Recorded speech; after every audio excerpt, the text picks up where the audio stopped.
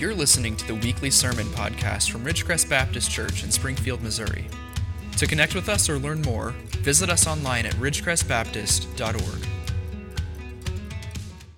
All right, good morning, everybody. If you've got your Bibles with you, Acts chapter 3 is where we're going to be. And if it might be your first time here at church and you're looking up here and you're saying, man, the pastor, I've heard he's really, really well put together. Man, that pastor, he's got some suits that all of you guys are going to be jealous of.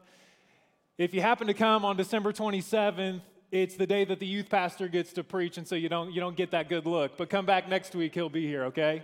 All right, my name's Nick Goodin. I'm the student pastor here at Ridgecrest. It's great to be with you this morning. Like I said, Acts chapter 3 is where we're going to be. And I know what you all are wondering, right?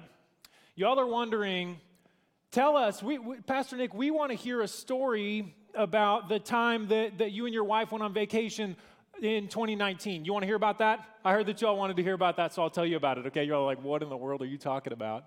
Yeah.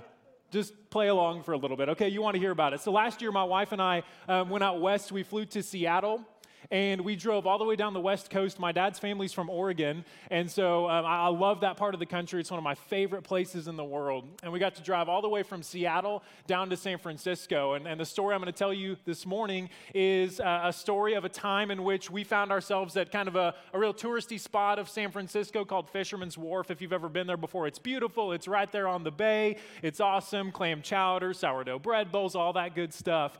And we happened to be walking down the sidewalk when I happened to catch eyes with a guy who had kind of set up shop there in the middle of the sidewalk. And he looked at me and I looked at him.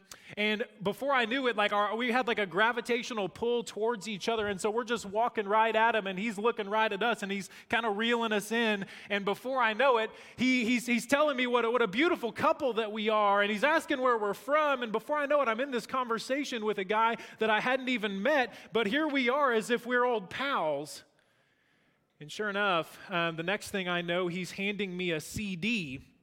But before that, he asked me, do you like hip-hop music? To which the word yes came out of my mouth. Disclaimer, hip-hop music may be my least favorite music genre of all the music on planet Earth, okay? But I didn't want to offend the guy, and I didn't even really know what I was saying, and so here I was saying, yes, I love hip-hop music. It's so great. He hands me a CD, and now it's in my hand, and so he's got me right where he wants me. And the next thing he brings up, after telling us what a beautiful couple we are and how it's awesome that we've come to visit the Bay Area, the next thing that he brings up is, hey, you can have that CD regardless, but hey, for a small donation, I would just really appreciate that. I'm an aspiring artist. I would really, really appreciate that. To which I knew my out.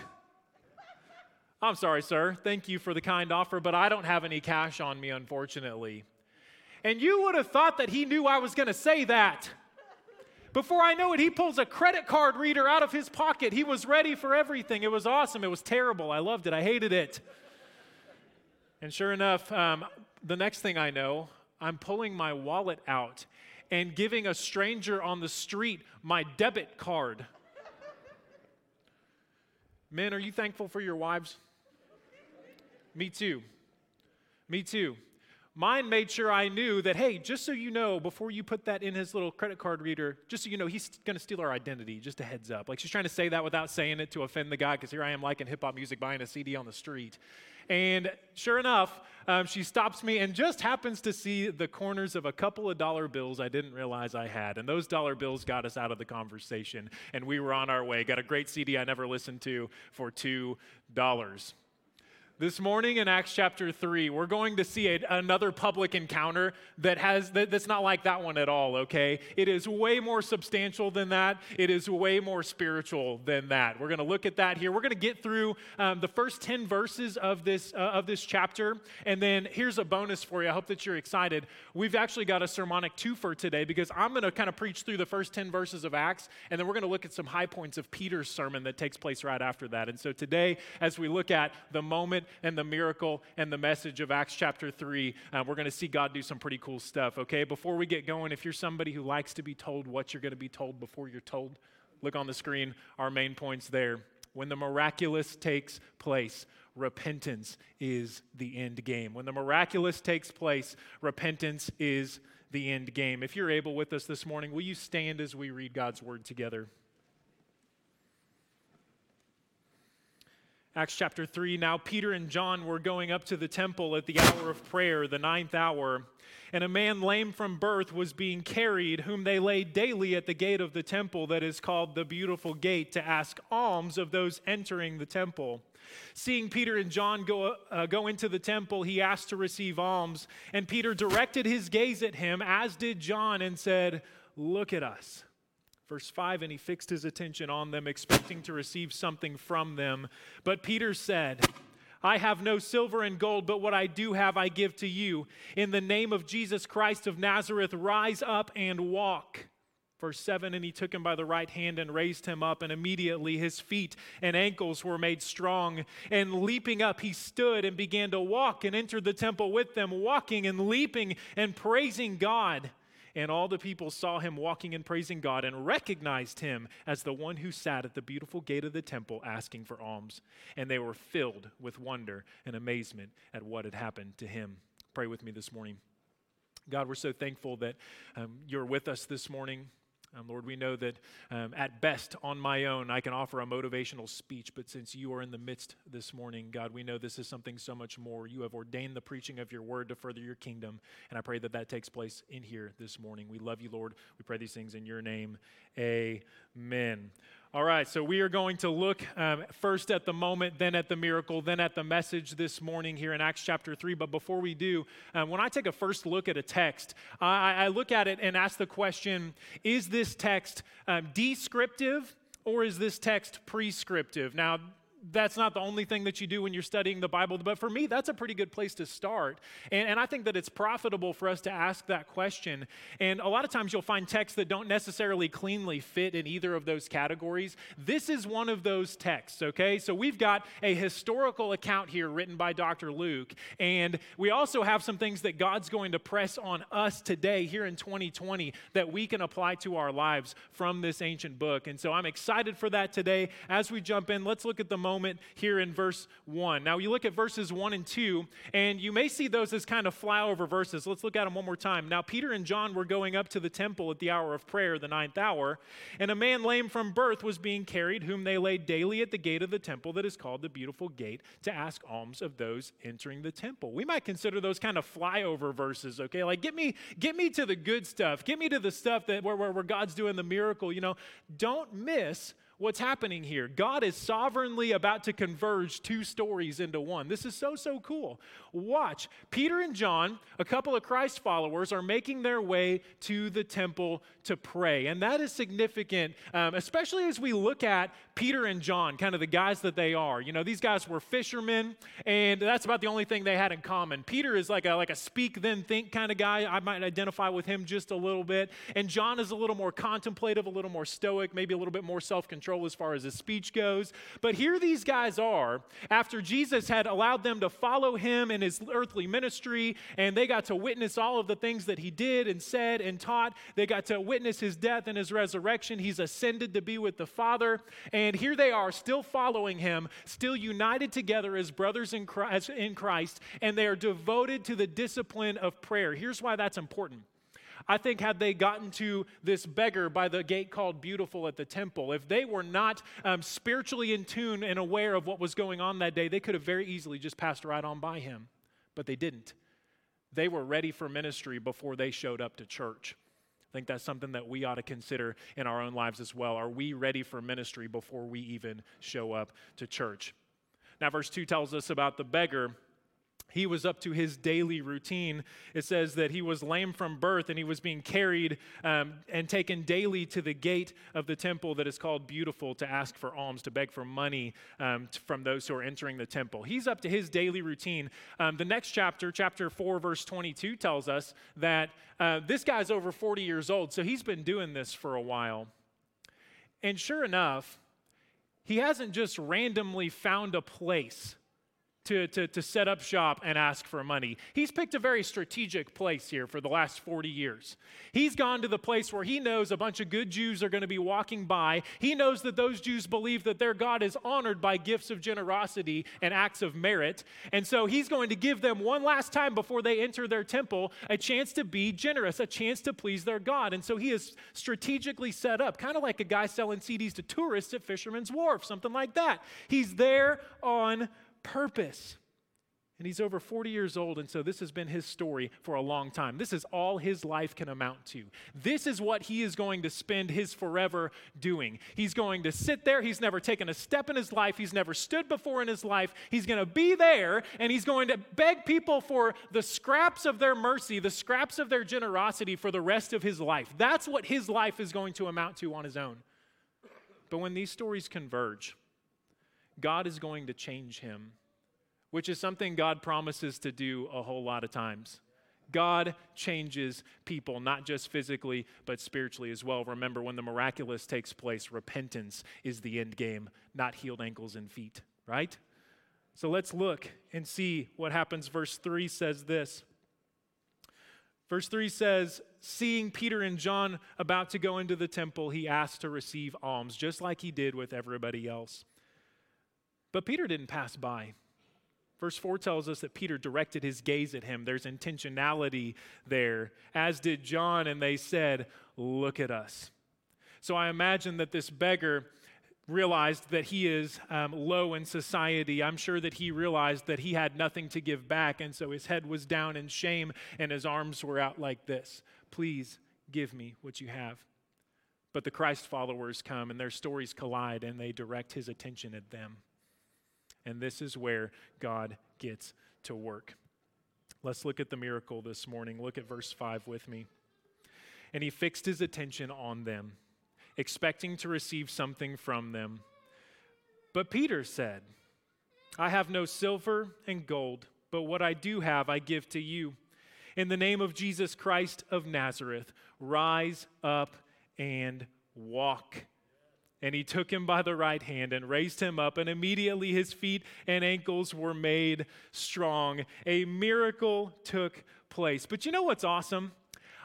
I can't help but wonder if at any point during this whole exchange that Peter and John may have wondered, like, what if we've misread the situation here? What if we really felt like this is what God was going to do with us here with this guy, but we accidentally missed it? Like, what would happen? When I read the text, that's one of the things that I wonder. I wonder if that ever went through their brains as they're about to be used by God for a miracle of all things. I wonder, what if we misread this whole situation? What if this is wrong? What it would have done, it would have certainly ruined Peter and John's reputation. It would have certainly given this lame beggar false hope that his life was going to be different. But as I continued to think about it as I was studying for this morning, I came to the conclusion that I bet Peter and John never even considered that because they were so in tune with what the Spirit of God was doing that morning or that day. I believe that Peter and John didn't just have confidence, didn't just have faith, but they were expecting God to do exactly what took place. I wonder if our faith is in the same place that Peter and John's was. But you can imagine how strange it must have been for this beggar. Instead of hearing the familiar sound of just a few coins landing on the ground or landing in his hand, I wonder if it took him by surprise when he heard, oh, you're not giving me silver and gold. I'm sure his heart broke when Peter said, I don't have silver and gold for you, but what I do have I give to you. Oh, what is it going to be? Socks? Thanks a lot. No, something way better than that. In the name of Jesus Christ of Nazareth, rise up and walk. And I'm sure that threw him for a loop. But don't lose sight of what the beggar did in response to what he was told. He tried it. He tried it.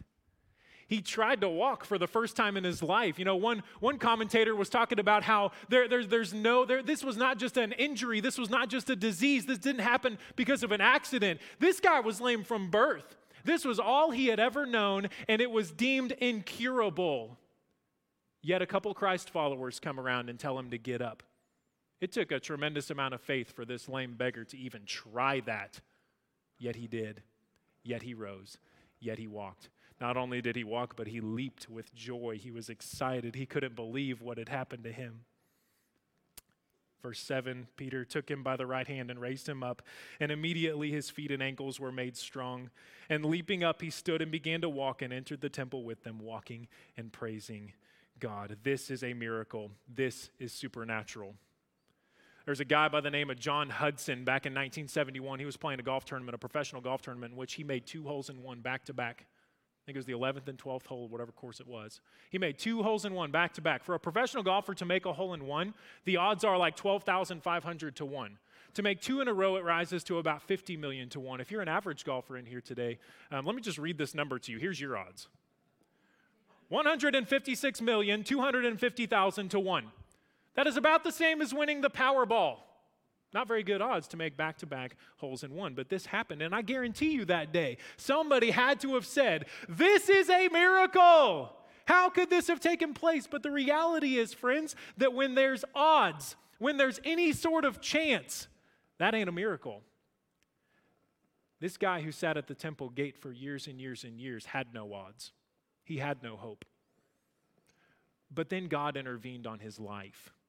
Then God took over. Then God, his name, his power, allowed these ankles that had never been strong before and these feet and legs that had never been strong before to become strong instantly. And he rose by faith and walked and leaped and danced and praised God for what he had done.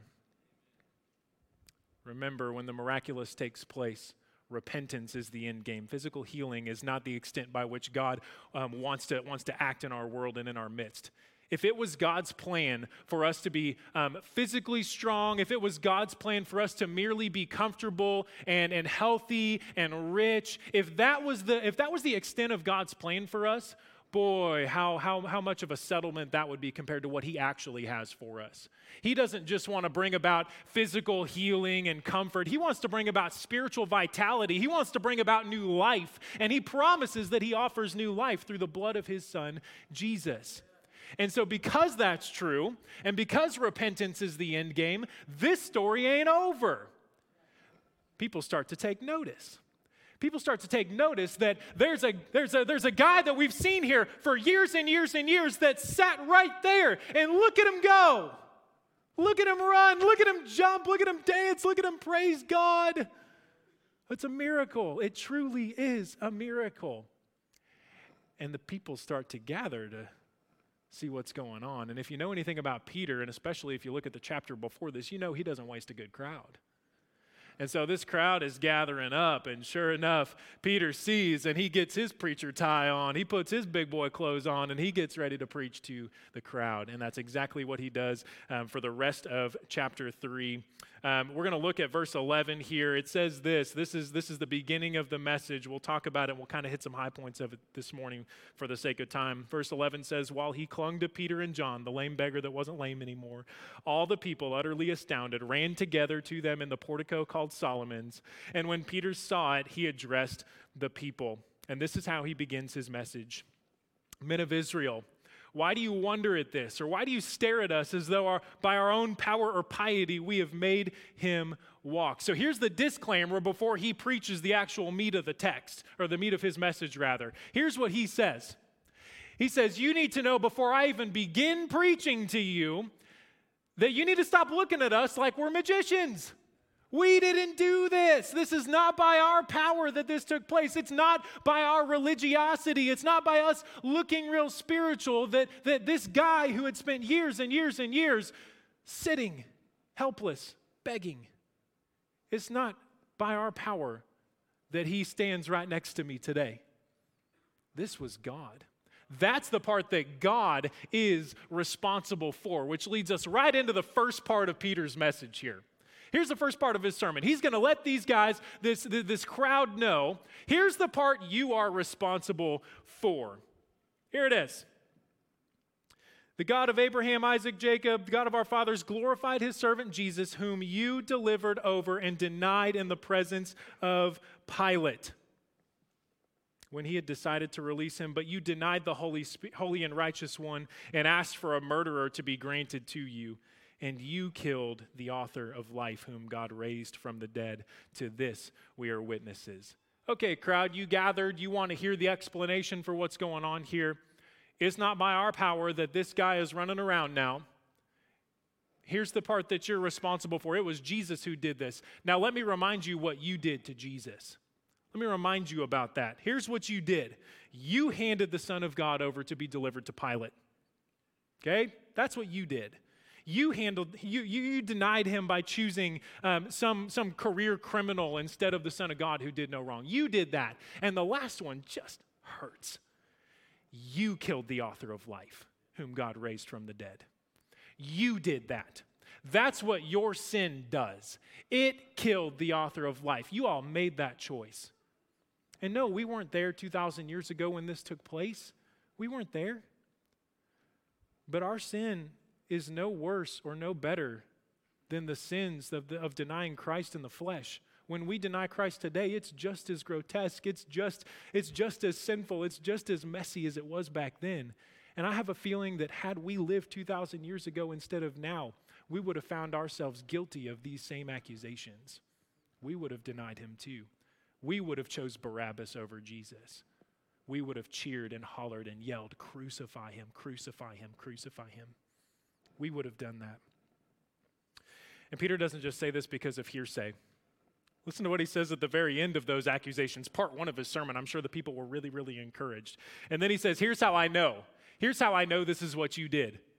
John and I, we were eyewitnesses to it all. We saw you deny Christ. We saw you choose Barabbas. We heard you yell, "Crucify him, crucify him." We were there.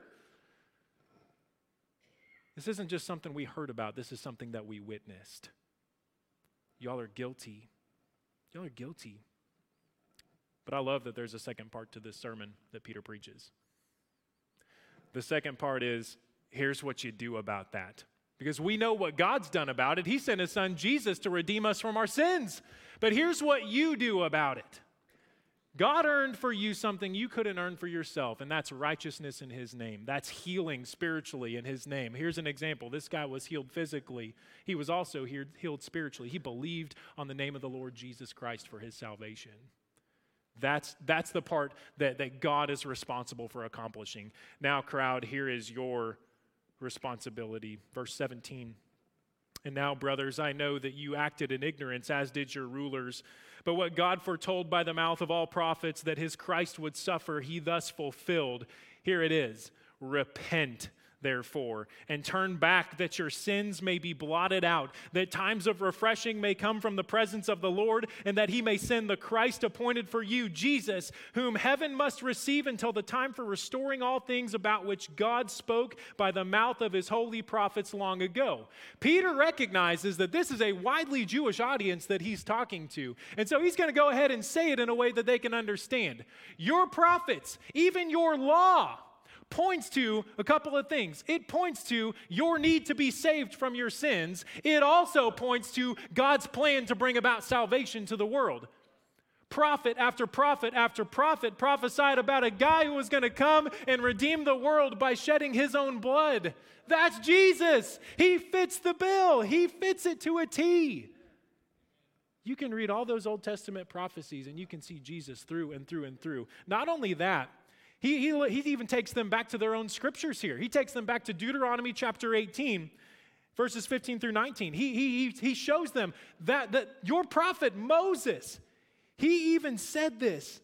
He said that man that you denied and crucified was the Savior of the world. That was him. And Moses said, you need to listen to that guy. When this prophet comes about, Moses writes, you need to listen to him and do what he says. Here's a couple of things that prophet named Jesus said while he did ministry on earth. Jesus said, you'll know this one, that whoever believes in him will not perish but have eternal life. He also said this, that the time is fulfilled and the kingdom of God is at hand. Here's the command from Jesus to you and me: repent and believe in the gospel. That's what Jesus' message was. That's what that prophecy being fulfilled looks like. Repent and believe. This message is clear. From the very, very beginning, God's plan was to redeem us through his son, Jesus.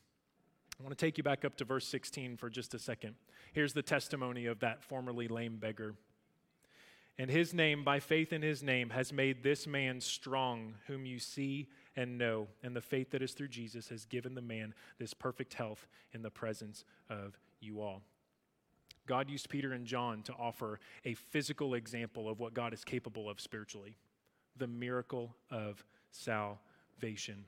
As our band gets ready to come up, I'm going to offer kind of a time of response here. I want to give you some options here as far as application goes, and just think through these with me, and maybe God will speak to you through them. First thing I want you to see here is an encouragement from God's word to not miss the moment. Don't miss the moment. Look at how Peter and John handled themselves during the moment. They didn't freak out, and before they know it, they're holding things they don't want and getting out their credit card for somebody to steal their identity. No. These guys were ready for ministry that day. These guys were prayed up. These guys were united in faith. These guys were ready to encounter that lame beggar and be used by God in a mighty way. Don't miss the moment. Don't miss the moment to be used by God. Don't miss the moment to be restored by God. So our time of response is built exactly for that this morning. We're going to give you time this morning before you even leave this room to consider the things that you've heard and ask God for help. What do I need to change? What kind of awareness throughout the week do I need to have to be ministry ready in the same way that Peter and John were? What can I do? How can I depend on you more to be ready for the moment? Because I have a feeling that every single time we leave this place and go to our workplaces and to our families and we go to places for recreational purposes, whatever, I think there's a whole bunch of opportunities that pass right on by us because we've got the spiritual blinders on and we're not ready to do ministry like Peter and John were. Don't miss the moment. Next thing, rise up and walk. Rise up and walk. That beggar had to test out those ankles and test out that command. See what happened. See if anything happened. Believe that something happened. That beggar had to think through all of those things, and he chose to trust. He chose to obey, and he chose to stand. Rise up and walk. It's a great time of year to be thinking about changes that you want to make in your life as New Year's Day is approaching. I would challenge you not to settle for the regular, like, oh, I'm going to get in shape, like, I'm going to stop eating cookies or whatever it is. Don't settle for that one. I dare you to make a spiritual, not a resolution, but a commitment this morning for your new year. What might it look like for you? If you don't like the way that your Bible reading went in 2020, I dare you to rise up and walk and dust that thing off and put it where you can't possibly miss it and get a friend or a spouse or somebody to hold you accountable. And you don't like the way that your parenting relationship went with your kids this year? Man, I dare you, rise up and walk in the name of Jesus. Do something about it. Get some help. You don't like the way that your marriage is? I dare you to rise up and walk. Get yourself some help in the name of Jesus. And guess what? You're in a place where that can happen. The Ridgecrest Baptist Church is not just here to preach a bunch of sermons to you on Sundays. We're here to walk with you through life. We're here to help you. That leads me to my last point. Tell the story. Tell the story. I believe that Springfield has grown really, really sleepy in how we live our faith out in the midst. I wonder how many people are waiting to be told, here is something that happened in modern day that God has done. I wonder how many people are waiting to hear your testimony of how God has rescued you from darkness into marvelous light. How will they know unless you tell them? Make a commitment this morning to spend 2021 testifying out in public to the goodness of God. Last thing I want you to see this morning is this. Peter didn't just stand 6 feet away, socially distant, and say, rise up and walk. The text tells us that he extended his right hand. Peter, the rock on which the church would be built, the church offered help. And I want you to hear that this morning. The church offers help. There's going to be pastors down here during our time of response. If you want to talk with one of us or pray with one of us or just process something with us, that's what we're here for. I tell our students every time I have the opportunity to preach to them on Wednesday nights that the only way they can mess this up, this time of invitation, this time of response, the only way you mess it up is if you sense that God's doing something in your heart and you choose to do nothing about it. Maybe your rise up and walk is literal this morning. The first walk you need to take is right down to these altars. Don't miss the moment. Let's respond as God leads. Let me pray for us. Thanks for listening. For additional resources, to learn more about us, or get connected, visit ridgecrestbaptist.org.